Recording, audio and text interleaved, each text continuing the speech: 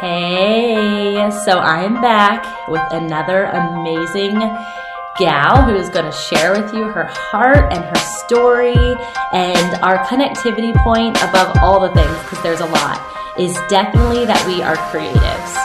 If you know me and anything that I've done thus far in cultivating women to pursue their passions, ultimately that process is about developing their creative nature, which God has purposely gifted each of us since birth to be creative. And so what is it that makes you unique? What is your fingerprint on the earth?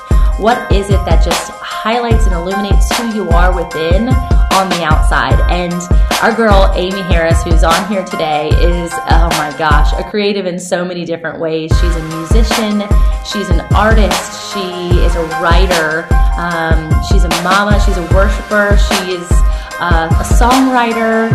The list goes on. So I am so excited for you guys to connect with her, just hear her heart, and hopefully through that learn a bit more about me too, because there's so many overlap points in walking this thing out alongside other people, not feeling alone in our journeys, because oftentimes when we feel called into something, it can feel cumbersome in some sense because we do feel that sense of loneliness. So here is a place for us to establish community and for us to cheer one another on and really celebrate what it is that God is doing in each of our lives. So thanks so much. Enjoy. We are all in pursuit of something more. Wherever, whatever, or whoever your more is, I want to help you get there, wholly, fully, authentically, and truly fit. The Fit in Faith movement was birthed through my own trial and error discovery of mind, body, and soul alignment. I learned firsthand that being fit isn't about our physique at all. It's about the wholeness of our heart and the root of our joy. This isn't a fitness podcast. This isn't a quick fix health detox ploy. This isn't confusing religious banter. This is a whole body health checkup, focusing on the heart. This is an opportunity to join me alongside other big dreamers, innovative movers, and lifestyle shapers as we explore and share our messy comeback stories to wholeness. If you're one step away from achieving your idea of something more, tune in for practical, fun, and healthy ways to ignite yourself into even more. Welcome to the Fit in Faith podcast with me, Tamerlee Andress. There is no better time than now to get fit.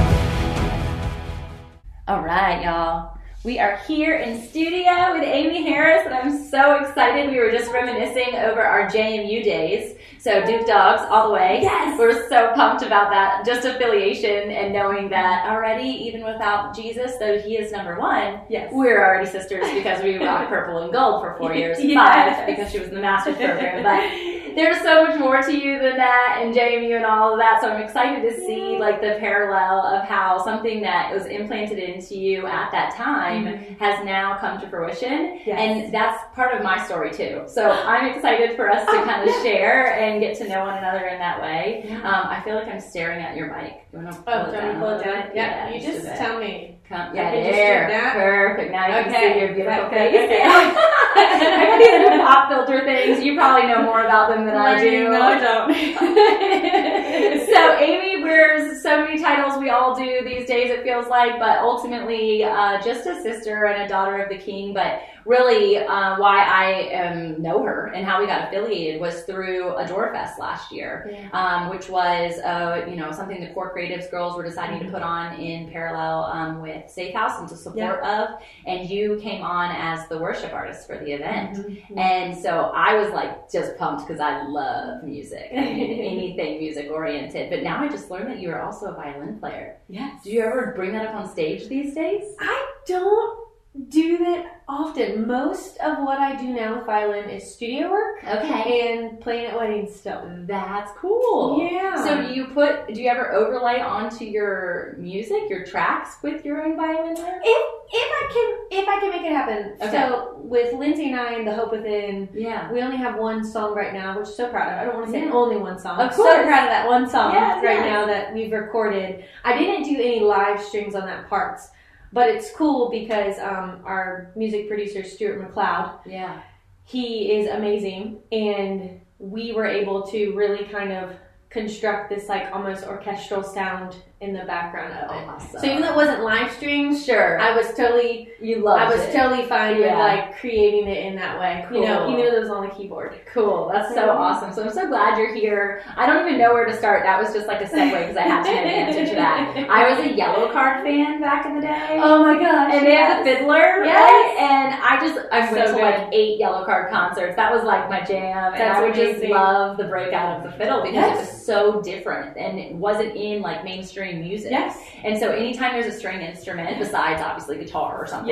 it's just beautiful. Yes. So I'm excited I about love that. I love you even more Yes. now too. I love Yellow Card. You're right. Like that solo in Ocean Avenue. I could just It's iconic. It's so good.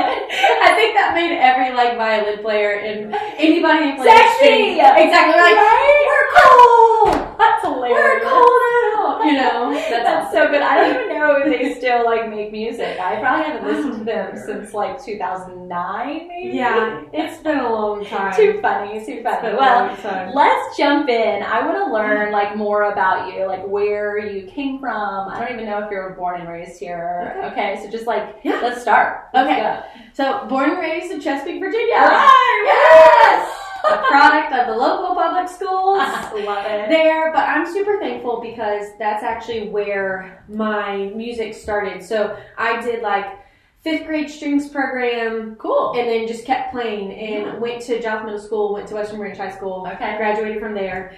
And I was blessed with like my class. We had such talented people that were in the orchestra. Cool. So like I said, like to me, orchestra did not have this stigma of like these like orc dorks, you know? Yeah. Even though I totally was one, like, and I did not lie about practicing. Yeah. I was always like the kid. I would come home from school and I swam and I did a bunch of other stuff, but I loved to play music. I just loved it, and I loved playing my violin. I still think it's my best instrument, just because I've played it for 18 years now. Wow. Which is so long. Crazy to think. It's more than half of my life. That's so cool. It's so long. So yeah, so 5th grade and just my schooling here, amazing, starting the violin, and then that kind of brought upon other instruments that I play.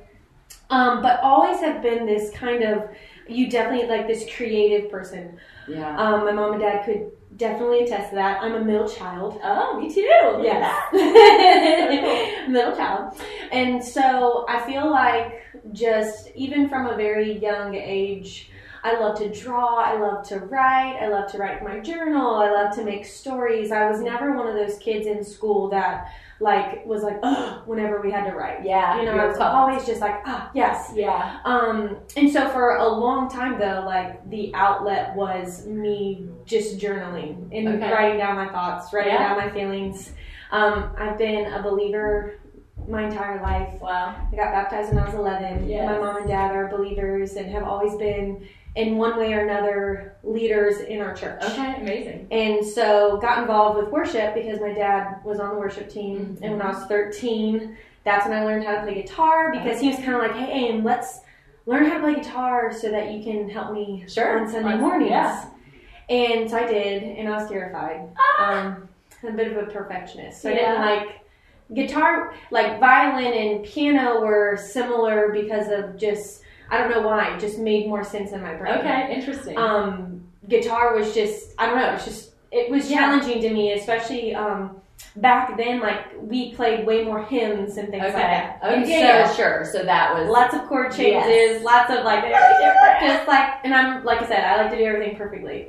So yeah, I got involved in worship when I was 13, and that kind of started that path that I've been on since. I mean, I've been involved in worship, in worship leading, literally since then. So Anywhere cool. that I've ever been at any Cool. church. And so that's really special too, That's just to always amazing. have that kind of time with my dad. Yeah. And to kind of really credit him and my mom too, for just supporting you. their support. Yeah. So amazing. It's amazing. I don't know. I mean, the only thing that I ever really connected with my dad, I mean, we connect on many levels, but the thing that was kind of our thing was him driving me to and from gymnastics. And like he would stop off at 7-Eleven and I would get a Hershey bar, like a full-size Hershey bar. And that was like totally outside of our norm of like we never had candy in the household. That was like his way of being like, I'm going to treat you to something. And we had a 30-minute drive to Chesapeake, which seemed like eternal.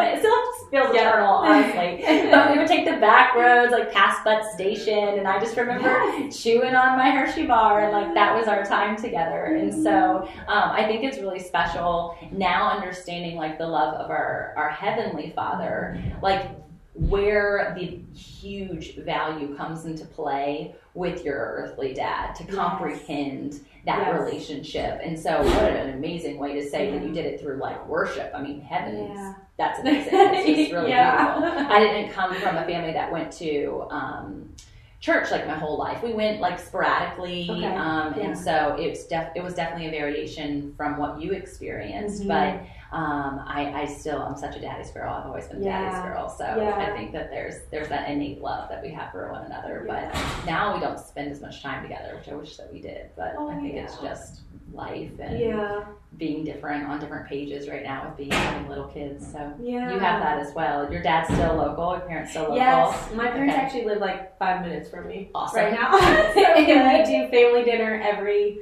Sunday night. So like my sister and her husband and her kids come over, and my brother's there, and my aunt comes. Like we have this like tribe of the, it's like the Henderson clan. That's my maiden name, and that's like I feel like that's always where we're rolling. Like it's always those like 13 people. But I'm so thankful. I know I value that, especially as I've grown up a little more. I value my family so much, and just the support that they offer, you know. And I love that you connected it to the Heavenly Father. Like I always thank my dad. Like I'm so glad that God chose you as my earthly dad. Like because so good. I couldn't have gotten any better. That's amazing. Really amazing. So you're loving music, but that's definitely a part of your storyline. Tell them, because you shared with me briefly, but like the whole experience of like getting into JMU, because that's going to be a part of the conversation for sure. It can't not be. Share. It was so cool. And that how the music part played a role in that. Yes. So I wanted to go to JMU, like literally since I was in middle school. I used to go to their spring string theme camps and play violin there. We got to stay in the dorm and eat at the dining room halls, and I just thought it was the coolest place in the world. And so really since middle school, I was like, Mom, I'm going to JMU. Like that's where I'm going. And then when I really solidified that I wanted to be a teacher, I wanted to be a lot of things. I just wanted to be a lot of things. But I knew that I loved being around kids. I was a swim coach in high school, and I just loved kids. And I was like, okay, I think it'd be so cool and I love children's books. Yes. I always have been obsessed with children's books. And so I was like, oh, it'd be really cool to like teach and work with elementary kids. And I kind of felt like that was the dream at the time. That was the God-given dream when I was in high school. And so JMU was like the plan. Gonna go, and I applied for early admissions, and I got waitlisted. And so I was like discouraged, but I was like, it's fine. We still have regular admissions, you know, whatever. And I had good grades, and I was involved in a lot. I was involved in leadership roles. My church stuff, like I feel like on paper I looked good, but my SAT scores were not the best. Like, where's the loophole? Sorry, Mom. It's frustrating. It's frustrating because like I did the best on the writing portion of the SAT, and that's like the part they don't count. Right. At that time. Hey, now so it matters. Luckily, we don't have to still put that on our resume. Oh, I know. I'm so glad. But I actually, and I had also applied to Virginia Tech. Because that was a school that I could see myself going to if JMU wasn't an option. I knew that I wanted to go away from home. I knew I wanted to just be away. You know what? My essay was the reason I got to Tech. I wrote an essay about how my success won't be defined by my SAT scores. I love it. That was a good move by me. I got into Tech, and I was like baffled because just number wise, it was more difficult to get into. And I was like, how did I get into Tech and not get into JMU? And so regular admissions comes to pass, and I got waitlisted again, and I was gutted. And so I was like, okay, I guess I'm going to tech. Yeah. And I just accepted this. And I was like, okay, I'm going to tech. We're sending in our deposit. This is what we're doing. And then a couple weeks later, I get a phone call from JMU telling me that they were offering me a place. And my connection with their music program and just with some of the people in there, I think is what helped. Yeah, sure. And so I remember being in such turmoil, like 17-year-old girl, like just like, oh my gosh, what do I do? Like I was like, God, I accepted this like new path to tech, and now I don't know what to do. And I remember my mom just being like, Amy, you've always wanted to go to JMU. Like, what's your gut telling you? And I was like, my gut's telling me I want to go to JMU. I want to go to JMU. And so ended up being like, okay, we're going to JMU. And so we ended up there, and I actually did audition for an orchestra. I originally was not going to play any music at JMU. Yeah. I was like, I need a break. Yeah, like, I've been doing this a long time. Yep. And I know I'm good, but my mom was kind of like, you know what, that's kind of what helped you get in. Yeah. So, like, maybe you should, And so I auditioned for an orchestra and actually ended up getting into one of their reading orchestras, which was great because I literally just got to show up and sight read music. Cool. It was really fun. Yeah. Also, though, I was such a freshman and I didn't actually register for it. It was technically a class. Oh. So you just didn't? I didn't register for the class. So, like, they're taking roll, like, for midterms, and, like, I'm not on the rolls. And I was like, why am I not on the roll? And they're like, well, did you register? And I said, no. I was like, I auditioned. I was like, I had to know every scale in the book to audition for this orchestra. Oh, and my God. You guys, I still had to go register. And they're like, yeah. Oh, and I was like, no. So JMU has no record of me participating in that orchestra, but I was in it. That's hilarious. Oh, it was I was like, oh, Mom, this is terrible. So I remember, though. Did you stop going after midterms? You were like, no, I'm committed. I did keep going because we did have a concert. Okay. But then once we had the concert, I stopped going. Yeah, I would too. Yeah. But it was so fun. And, it took the load off. Like, I was like, sure, I'm literally just showing up and I get to play music and there's no weight at all on me. And I think just the adjustment from going to being alone and independent and taking class, and I took a full load all the time. Mm-hmm. So, yeah. That's too funny. So were you behind based on your credits because you took a full load, or you would have had 18 versus 15?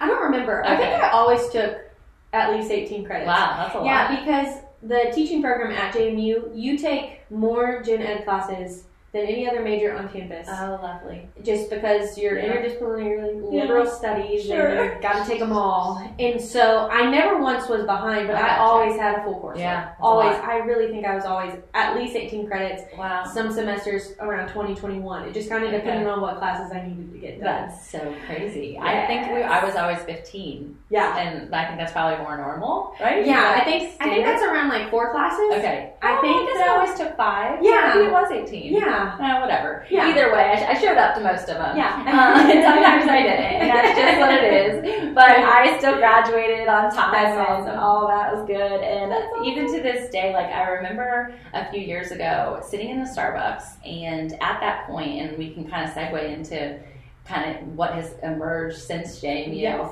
But I had not written a formal resume since I graduated in 2008. Okay. The way I chose my career path, it was a JMU project through the business school, and my junior year, when everybody was going to job fairs, I basically told my mom, like, I think we should do this. I think we should hit the ground running when I graduate. Amazing. So we chose to do that. My mom was in support of it, and she kind of shared the vision and kind of helped cultivate the entire concept with my business class. I don't know if my professor would give her credit at this point, but we did all the legwork. And so, we decided to do that right out of school. And circa, 8 years later, 9 years later, I found myself sitting in a Starbucks to write a resume to go back to work, and being like, I don't want to do this. I literally had no desire, but financially it was something me and my husband decided that I needed to do. And I remember just crying as I wrote this resume, because I felt like I had just come through all of this release of identity, all of this release of titles,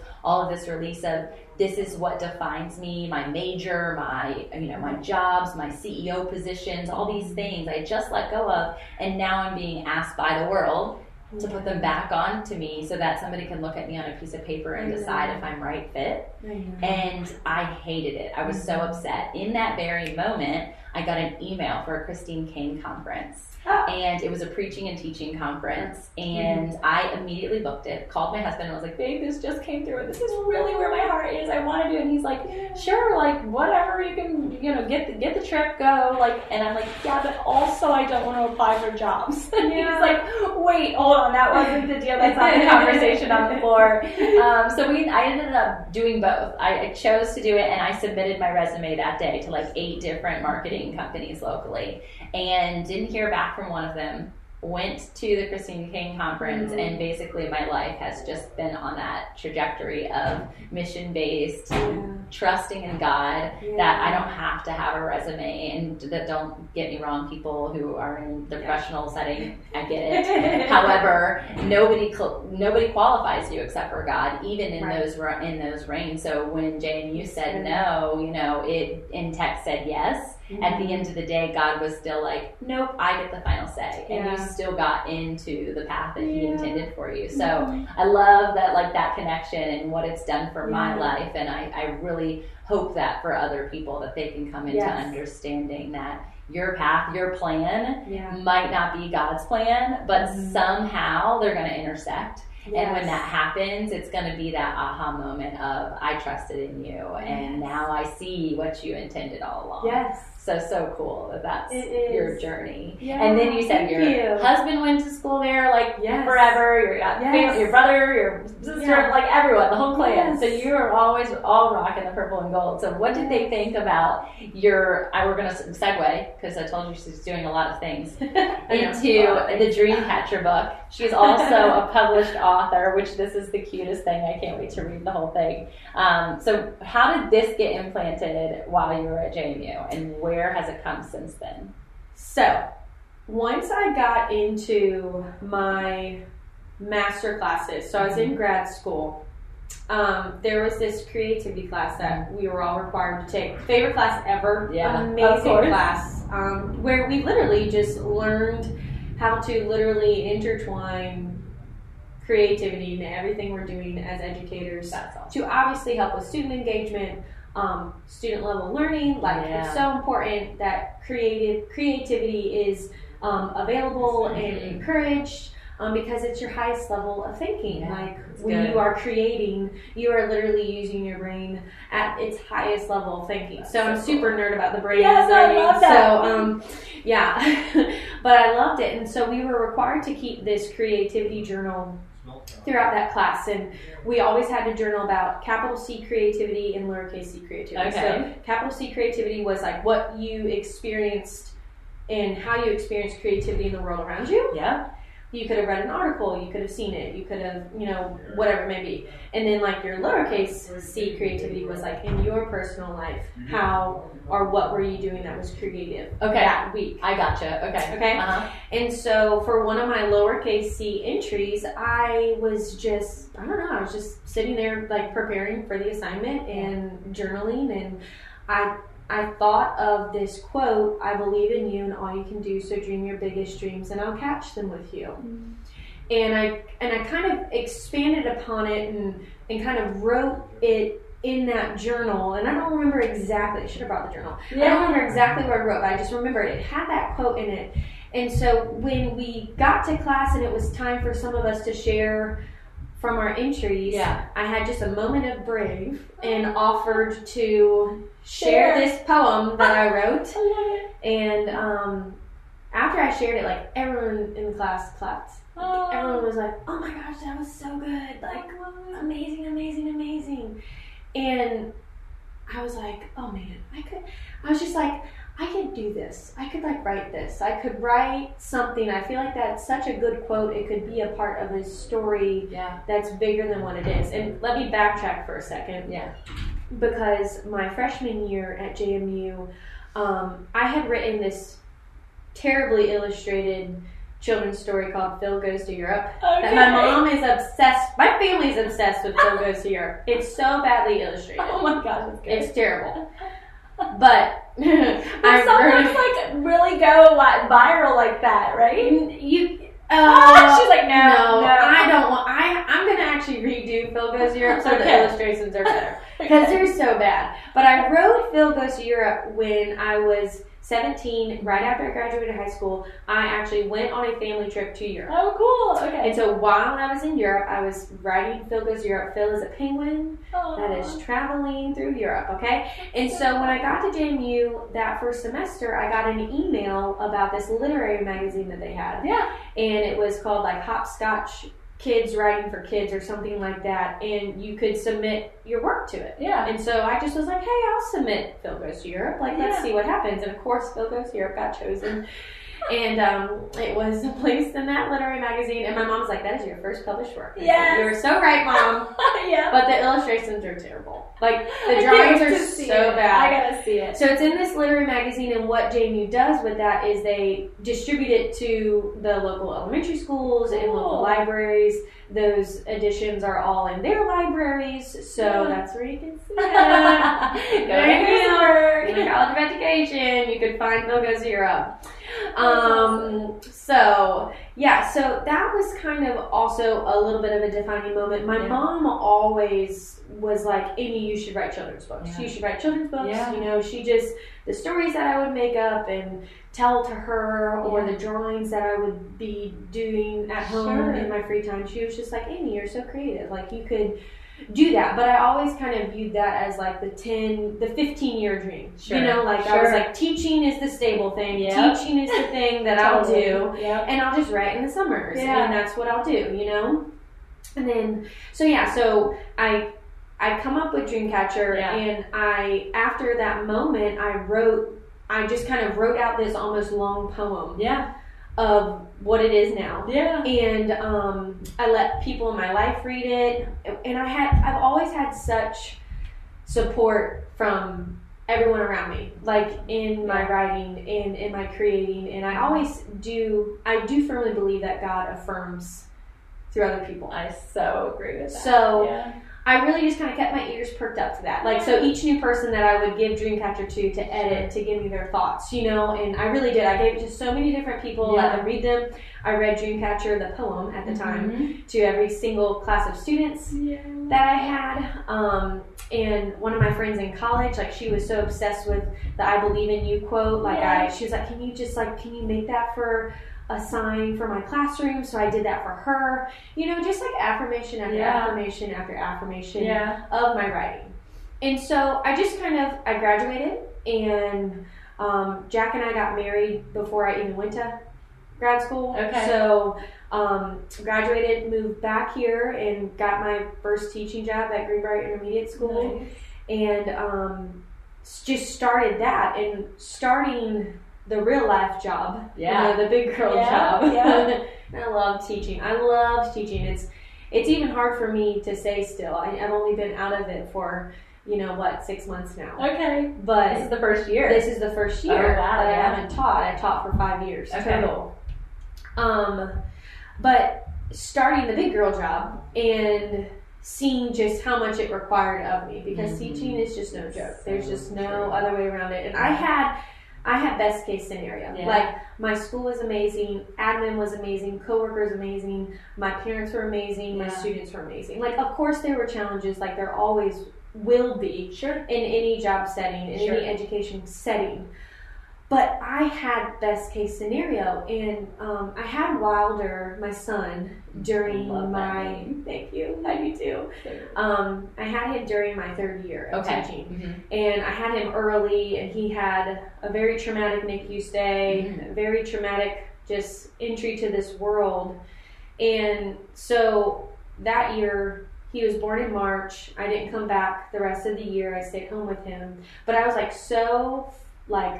gung-ho on going back to work. Yeah. Like, not once was I like, nope, I'm supposed to stay home, I'm supposed to do anything else. Like, and I was still writing like little stories. Sure, okay. But I was just like, nope, I'm supposed to go back to teach. Yeah. I don't feel like I'm supposed to leave yet. And so August comes around, and we have the best childcare in the world. Yeah. And I go back and I teach another year. And that year was so challenging.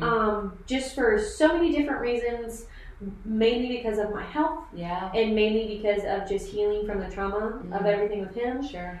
But still, I had, like, God was giving me the grace for it. Yeah. Like, I was, like, drowning, basically. Right. Like, I was basically drowning. Like, when I look back to that year number 4, I was like, yeah, I don't know. I don't remember a lot of it because so many things happened that it just required so much energy for me. I had obviously was a new mom. Yeah. An infant, you know. It was insane, but I still was like, no, I'm supposed to go back to teaching. Like, I'm supposed to be doing this. Yeah. And I still had this other dream in my heart of, oh gosh, I wish I could write more. I wish I could create more, da-da-da. But I still was just like, no, teaching is it. Teaching is it. So I go back for my 5th year, and I'm not even kidding you. I get like a month into my 5th year. Yeah. And I'm just like, I don't know if I can do this anymore. Wow. And I start to talk to Jack about that. Like, what does this mean? Do I just have a bad attitude? Like, I remember asking God, like, if it's my attitude, just help me change it. Yeah, like, because even on my hardest days of teaching, my students motivated me every day to be back there. And so I would come back to work every day and be so stoked to be there. You know, even after I felt like I've been trampled upon. Like, it was fine. I was, like, so excited to be there and to teach them and to inspire them. And Jack and I really prayed for several months through that fall and that winter time. And by winter, like, I was like, babe, God's not giving me the grace to do this anymore. Like, it's not my attitude. It's just, I don't have the grace to do this anymore because I'm not supposed to do it anymore. Or at least right now. Yeah. And it's amazing because the moment that I, like, accepted that. Yeah, spoke it out. That I was like, okay, God, you got it. And again, had a lot of people in my life just affirming, even affirming that decision. Like, affirming this right now, it's just not, this is not what you're supposed to be doing. Yeah. And God had just put the right people in my life. And I was not even planning on publishing Dreamcatcher until the fall of 2019. Okay. But God just, like, put every person I've had, my illustrator, Steve Schwartz, who's amazing. He's local. Cool. I met him through just our worship collective. And I remember just reaching out to him and being like, hey, could you, like, read this story that I wrote? I'm looking for an illustrator, and I would love for you to do this artwork. Just because I believe in your artwork. Wow. I love it. You're amazingly talented. And he was just like, yes, like, I love this story. I'll do it. And so I was like, okay, cool. So he starts working on it. And I'm not even kidding you. In like 2 months, he has all these illustrations done. They're all done. And I was like blown away because I was like, oh my goodness, I think I could publish this soon. Yeah. And I ended up getting a writing coach. Okay. And getting a marketing coach. Okay. Her name's Jill Ferguson, is my writing coach. She's amazing. She's out in California. Okay. And she walked me through just like what would be best for me as an author right now. Like, how should I publish this? Should I do the self-publishing route? Should I find a bigger publisher? Yeah. What's the best thing to do? Yeah. And just from at that point, obviously I'm still in the middle of my school year. Yeah. You know? Right. And she was kind of like, listen, like, I really think that because you love art so much and you really want to have control over that, you should self-publish this because then you'll be able to make sure it looks the way you want it to look. And so I chose the self-publishing through Amazon, which has been amazing. Cool. So cool. Good to know. It has been so amazing. Yeah. I'm definitely all for it. Yes. Nice. Definitely a lot of things that I learned. Jill, I'm so happy I had Jill because she just walked me through just different things of like, because technically I am a business. Sure, absolutely. You know, like I own a business. I own a publishing company. Yeah, that's crazy. So it's cool. Like, there's a lot that I need to learn still on that end. Sure. So yeah, like Steve got everything done so quickly, and bless his heart, we were both learning together, just dimensions and what we would need and what's the right format and all that stuff. And then when it finally got done, at the beginning of March, I was talking to Jill, and she was like, well, when do you want to publish it? And I was like, well, when can I? She was like, you're good to go. Wow. You just got to submit it to Amazon to proof, and then you're good. And I was like, no way. So I, everything worked out, and it was published on Amazon on March 27th. Okay. Which is super magical day because that's the day that Wilder came home from the NICU. Oh, yay. So it's a day where dreams come true. Oh, that's why we did that. And so we wanted to keep that day special. That's amazing. And so it was like a whirlwind because I'm like sitting there. It got published and my students were amazing. Oh. Like they were so excited for me. Some of them bought the book. Of course, I didn't really talk about it. Sure. I was like, I'm not trying to promote my own. Of course, it's not cool. Yeah. But they would ask me questions, and some of them will buy it and bring me copies to sign. And of course, I showed it to them, and they loved it. And yeah. I just remember sitting there being like, God, you are so good because I was sitting there back in January, knowing that I was going to quit teaching. Yeah. But not knowing at all, like my goal was just publishing just by fall. Yeah. You know? Yeah. And he's sitting here like, no. Yeah. I raise you up one. Yeah. And you're going to have a book published before you even quit this job. Because I need for you to be confident and like understand that like I've got you in this. Wow. And so the Lord really worked on me a lot over that January to June. Cool. Just in preparing me for this transition. I think I had a lot of fear. Yeah, of course. You know? Yep. But so cool. It's like how amazing. So so you have it. It's here. It's beautiful. I can't wait. So it's almost a year that it's been out, right? And it is just so cool. I'm excited to read it. I want to read it to my kids. So much fun. And I love that there's a guitarist in it. Of course, you had to put the music inside. Absolutely. I have heard you speak about it on your other show that you were on, and so I was just excited. I was like, oh yeah, this is a part of her story because I'm just thinking, okay, I'm thinking music. That's really because that's how I affiliate my knowledge of who you are. Yeah. So I wanted to hear you obviously have so many more stories. You have more books coming. I have more books coming. Yes. You now also apply that to songwriting. Like, how did the Hope Within emerge in the midst of all of this? Y'all, this has been a transformational year for women who I have had the absolute gift of walking life out with. And not for 1 second have I taken it for granted, or can I take the credit for all that has transpired. It is truly a God thing. I wanted to jump on here to share with you about what I'm believing the 2020 year has in store for us. One of clarity and visions finally coming to fruition over our dreams. Core Creatives is a monthly women's collaborative community, which has catapulted into something very special. And each quarter I'll be launching new groups that you could be a part of.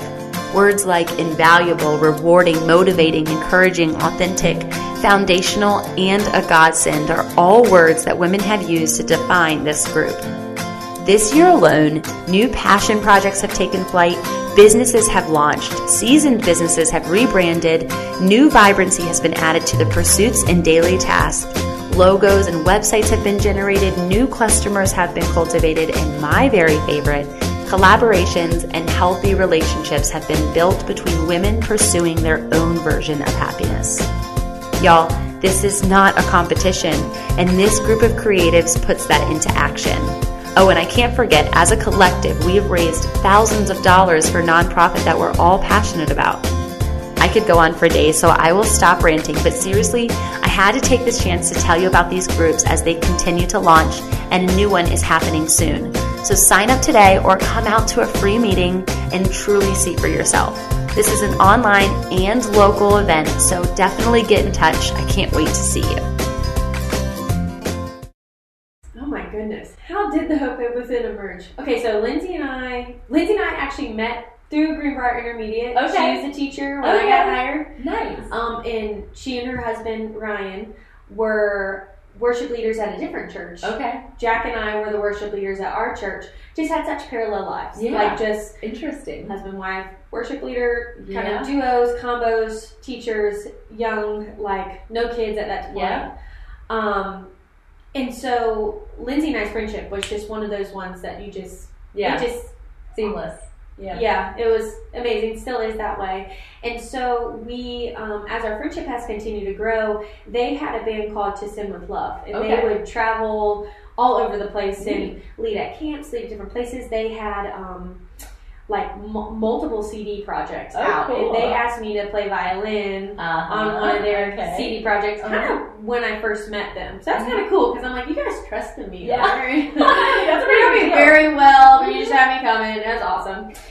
So I recorded violin on that, and then I kind of would play with them at different things that they would go to if they wanted me to, if they needed me, that kind of thing. Cool. And then the songwriting thing kind of came up with actually one of their opportunities. They had an awesome opportunity as a band to go and write music with a producer in Nashville. Cool. And they included me in it. Oh, which is amazing. Yeah. And again, this was like before any of us had kids. Yeah. So we, on that spring break that year, all traveled to Nashville, and we wrote music, and that I didn't really think of myself as someone who wrote music. Like I had written music, I had written songs, I guess you could say, but I really hadn't flexed that muscle of, what does it take to write, especially in the context of worship? Yeah. What is it? How can we write a really awesome, solid corporate worship songs to kind of meet the needs of the audiences that we were playing to? Yeah. And so that was such a great learning experience for me because I guess I learned kind of that I could. Yeah, absolutely. I could kind of hang out there. Yeah. I'm not the best. Yeah. But like just my gifting with words would help. Sure. And then obviously my gifting with musical knowledge and just all of that helps too. Huge. So that was an amazing opportunity, and I thank you guys because they believed in me. Wow. They always have. Lindsay has always been such a champion of mine and my writing, especially my writing, my songwriting, and so we kind of formed the Hope Within. I would say Ryan formed the Hope Within. I love that. Really. That's her husband. That's her husband. Yeah. Several years ago. You guys are going to do this. Yeah, because Jen Creasy asked us to play for a thing. Yep. The Sunrise Festival, or was that? It wasn't Sunrise. It was something at her church. Okay. I don't remember what it was for, but it was kind of like a night of worship, and we were the main. I think we were the main people, and so we kind of needed a title for like what we were. Yeah. And it was like technically the four of us. It was me, Lindsay, Jack, and Ryan. That's so cool. But like when we took pictures for the Hope Within, like for some reason Ryan couldn't be there. And so Jack was like, "You guys are good." Yeah, so Jack took pictures of Lindsay and I. Like that was the Hope Within. That's kind of a running joke because it was just like. It was the four of us. Sure. But then we just didn't do much more. Like it just, busy. To Sin with Love was still doing stuff at that point. They were still writing music and stuff, and we had this Hope Within, and it was kind of just an acoustic thing, and so it kind of organically became just me and Lindsay. Yeah. And me and Lindsay would get asked to go lead worship. Yeah. For like women's ministry stuff and things like that. Yeah. And we kind of were like, let's put like a title to this. Sure. Let's make this something that we can work with. And so obviously Ryan gets all the credit for our name, The Hope Within. So good. Because around that same time, that's when his band, The Outcry, I think was really forming too. Cool. And he was kind of pursuing that. And so it was just, he's like, I don't want to leave my little nest, but you guys do this. It's cute. And I'll go over here. Yeah, the girls are doing this.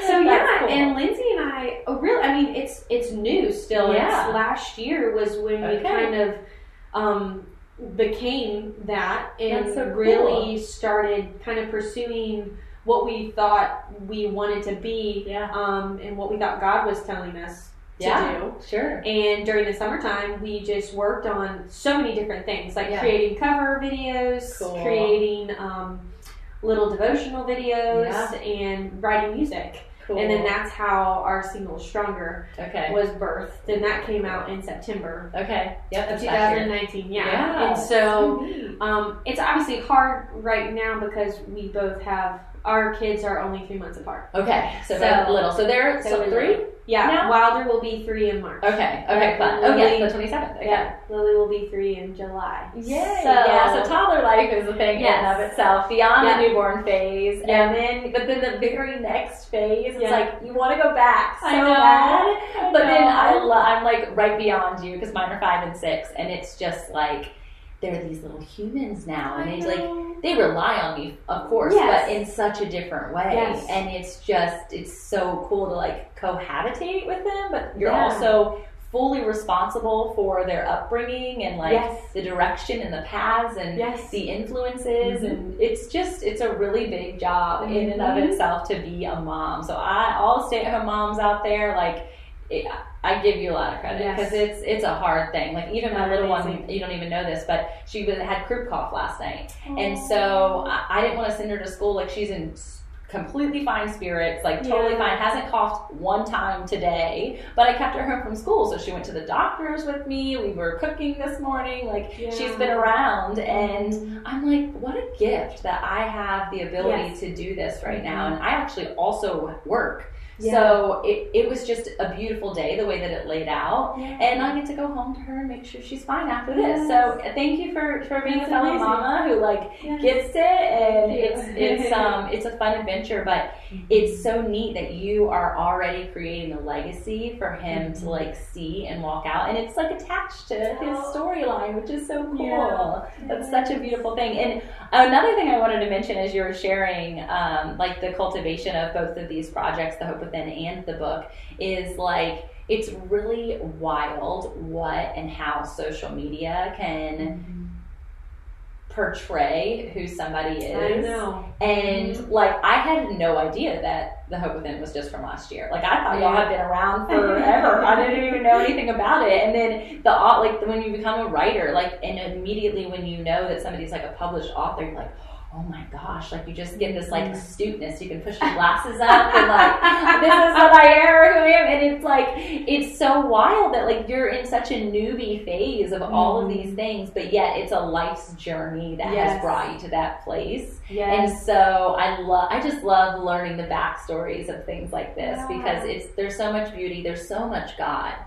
So much of your storylines like just overlapped and intertwined, and like he knew all along. I mean, you've been writing since you were little. Your mom could see it. She was pinpointing it before God was like, yep, this is true. He knew, but like in a different way. Again, those like worldly affirmations. And which is funny that you mentioned that too, because I've had that a couple times in the last week, and it was like exactly when I needed to hear it. In the times that we doubt ourselves, and the times that we're like, am I, should I, could I? I really, really want to, but that doesn't mean that I should, right? Right. And you have these conversations with your spouse, and you're like, am I crazy? I'm so sorry that I want to jump out off the bridge. I want to jump. And he's just like, I believe in you. Like, you can fly. And we're so like amazing just to be able to have that gift of companionship in our relationships, that they're like, I'm for you. I get it.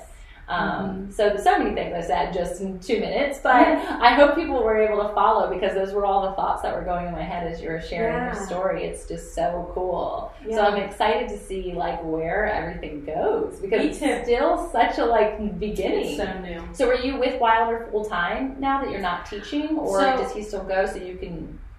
I have an amazing person named Tina who has an in-home daycare, and I know her from church, from my old church. And so she has been taking care of him since he was about 6-7 months old.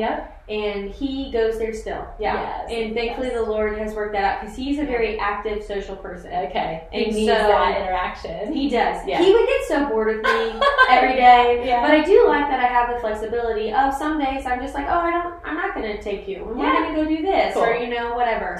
But I would not be productive. In a creative sense at all if he were home with me all day.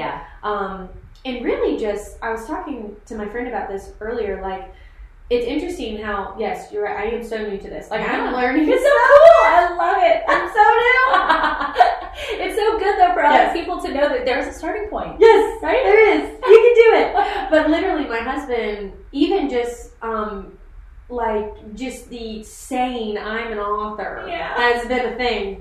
He's like, you need to stop saying like you're trying to be an author because you are one, you know? Cool. And again, that's like fear and doubt. Sure. Always working on it. God has done a lot.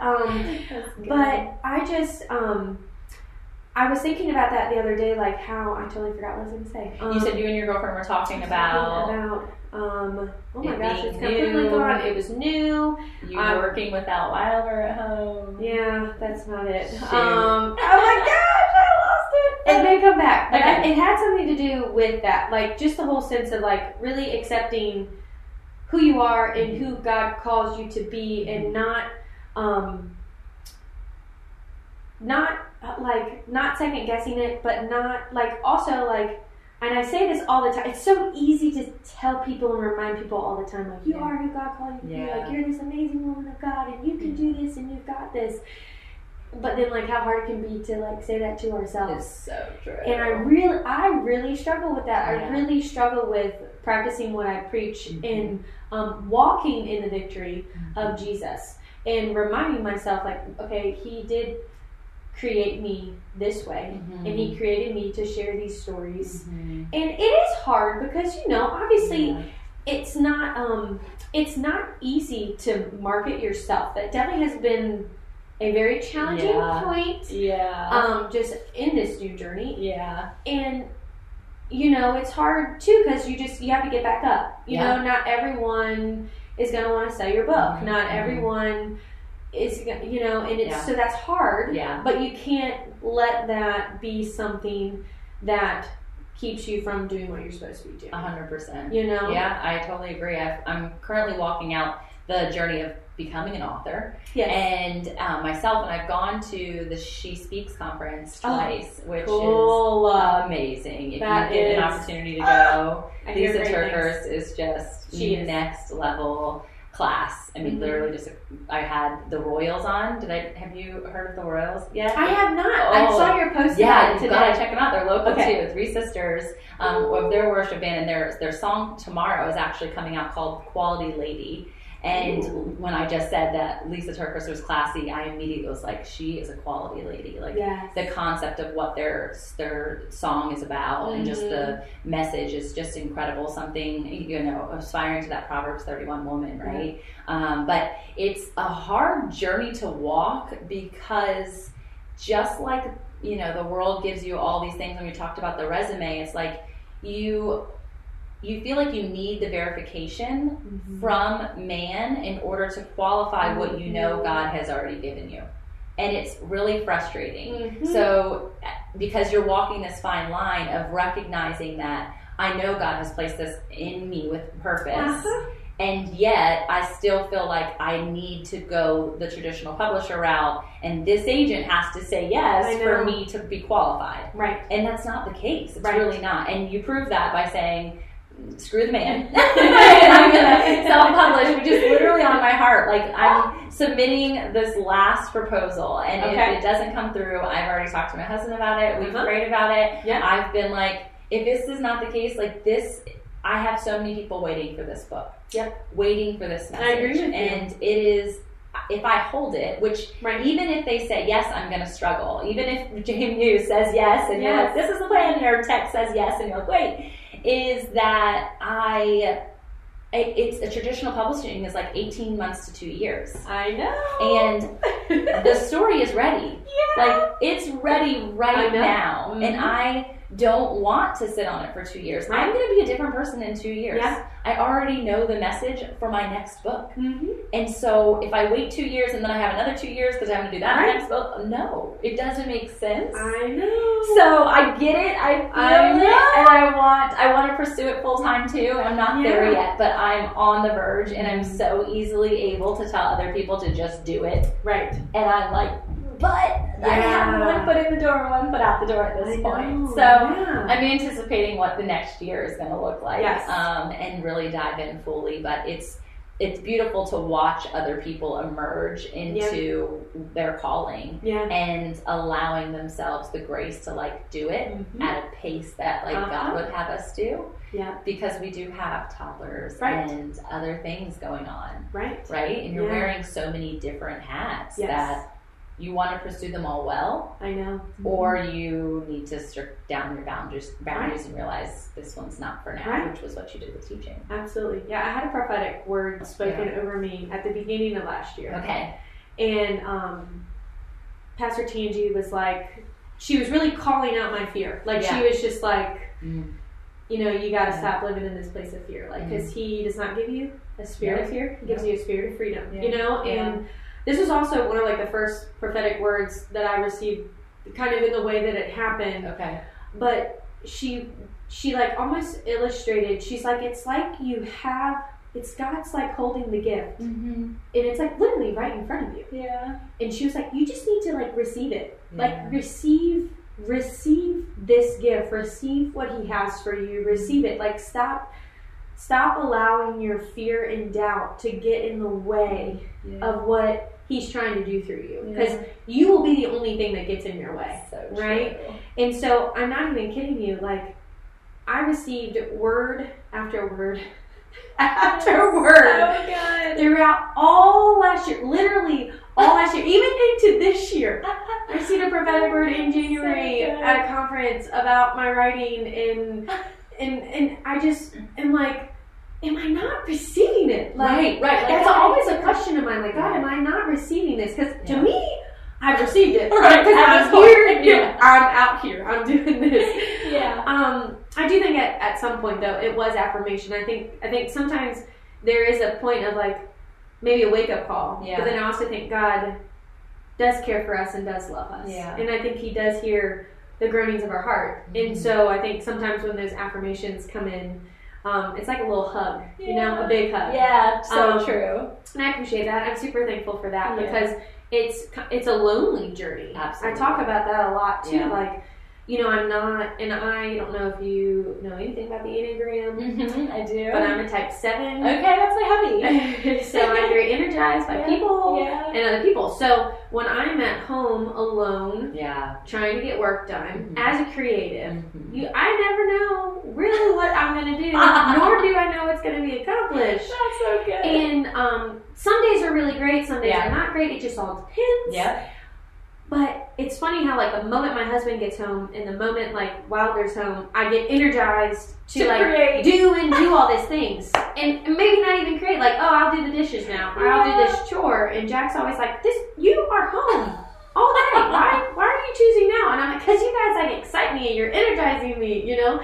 And so I do miss that, like, that daily community of teaching because I had a great community. I had great people that I worked with, that I talked with. So it's really important for me to just make sure, like, I'm really trying to find the balance of, like, okay, maybe today's like a coffee shop. Yeah. Like, I need to go work in a coffee shop. Totally. It's so interesting how that gives you energy, doesn't it? You know, it really does. And not be home alone. And then some days, you know, it's fine. But you really learn a lot about yourself. So and being because I'm just like, I'm a business owner and I'm a writer and I'm also head of my marketing and some days, honestly, like, to be completely real, I'm like, sometimes I'm just like, oh, I just wish some publishing company would pick up Dreamcatcher and republish it on hardback and take care of all this stuff that I don't want to do.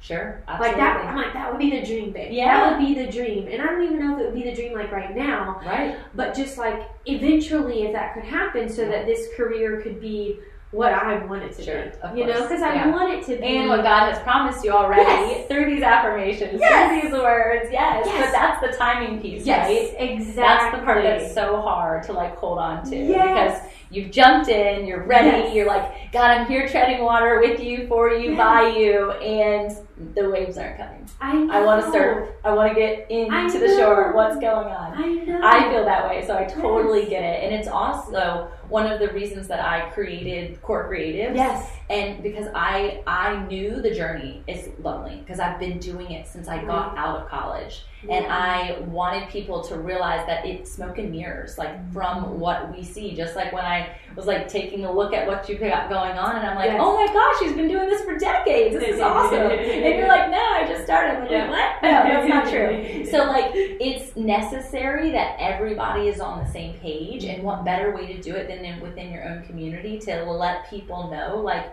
we're all treading water. Right. We're all waiting for Right. what it is that we know God has given us. And yet it's up to us to show up. And that's what you're doing in such a lovely way right now. And having the gift and the blessing to be able to do it at this time in your life, like, is just incredible. It is. And other people who are in the group who, you know, are later in life and they're still wanting and still waiting. And so it gives you a lot of gratitude for where you are right now when you have other people alongside of you who like can sense that affirmation, but also say like, I get it, I hear you, I see you, keep going because I need what you have.